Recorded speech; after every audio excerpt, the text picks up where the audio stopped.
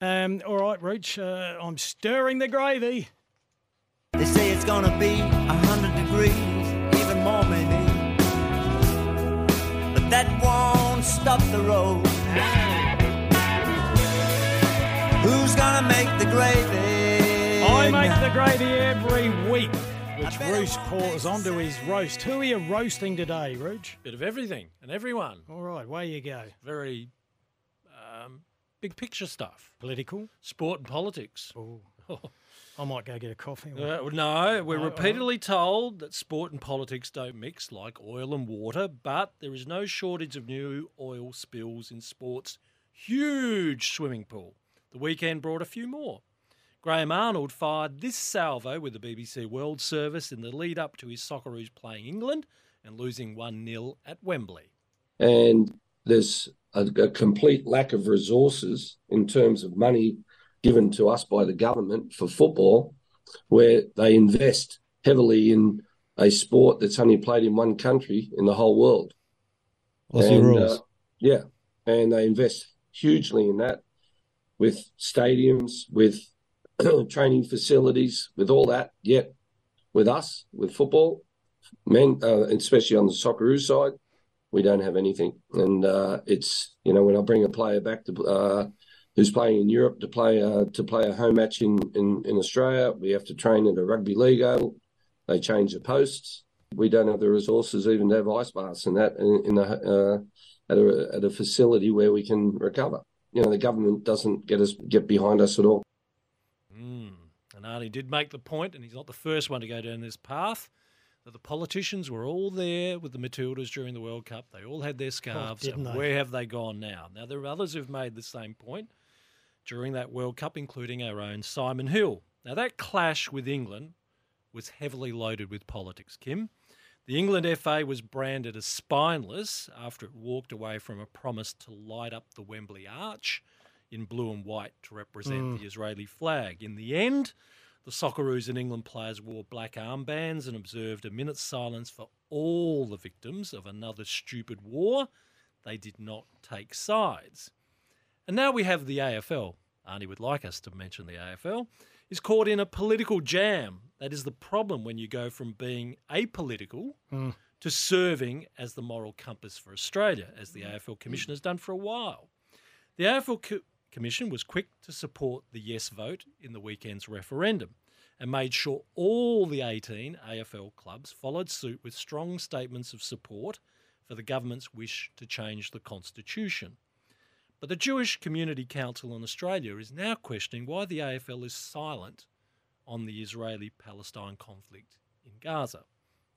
Dare one suggest the Prime Minister, Anthony Albanese, is not offering any government funding for new stadium for declaring any political stance on Israel. Just saying.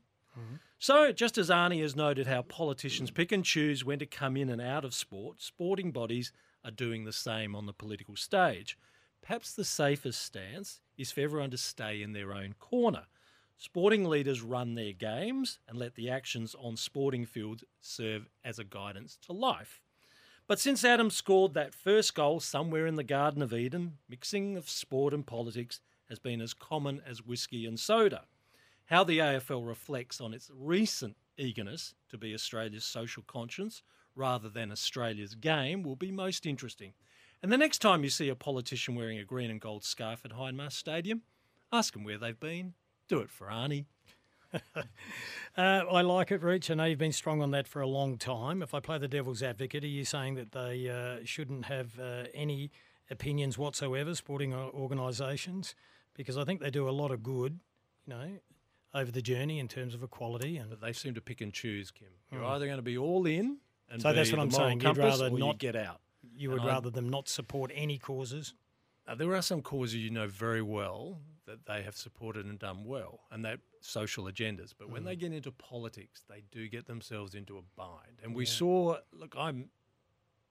I was disappointed with how a critical issue became a point of division, and I became very concerned about how some football fans saw that as divisive at their footy clubs when those statements were released. It shouldn't have been that. And I think what it also, without getting political, what it also proves, I don't think it matters what nation it is, people don't like being told what to do or to feel like they're being manipulated. So when the government does deals with the AFL, and of course the government did well, the AFL did well out of that in terms of funding for the new stadium in Tasmania. I'm sure that was part of the agreement, Rich. I've got no doubt about that, Kim. I just think people can see through situations, and I think that played against the yes vote in a huge way, because every Australian sporting body, I think, Rooch, was on board for yes, and you just feel like you're being a little bit manipulated. I mean, I love what the AFL has done to show that it is a sport of equality, men, women, all the way through, colour, religion, the whole lot. They do it by their actions. They set us a guidance with that. I get a little concerned when they try to be our moral compass. Yeah, and the last referendum was very confusing for many people on all fronts. Should not have been. It cost an enormous amount of money. I don't know what was right or wrong. In the end, I was that confused with it. I read as much as I could, and I spoke to my Indigenous brothers that lived with me when we were growing up to get their opinions, and then I formed my judgment and in support of them, whether that was right or wrong. I voted yes, and I'm not embarrassed to say about it. Didn't try and influence anyone, Rich. Other family members voting no. It was just very confusing. And I just remember 2 decades ago when political parties wanted to do advertising on AFL scoreboards and unions wanted to do it. They were told, no, we are an apolitical organisation, the AFL. Is that still the case today?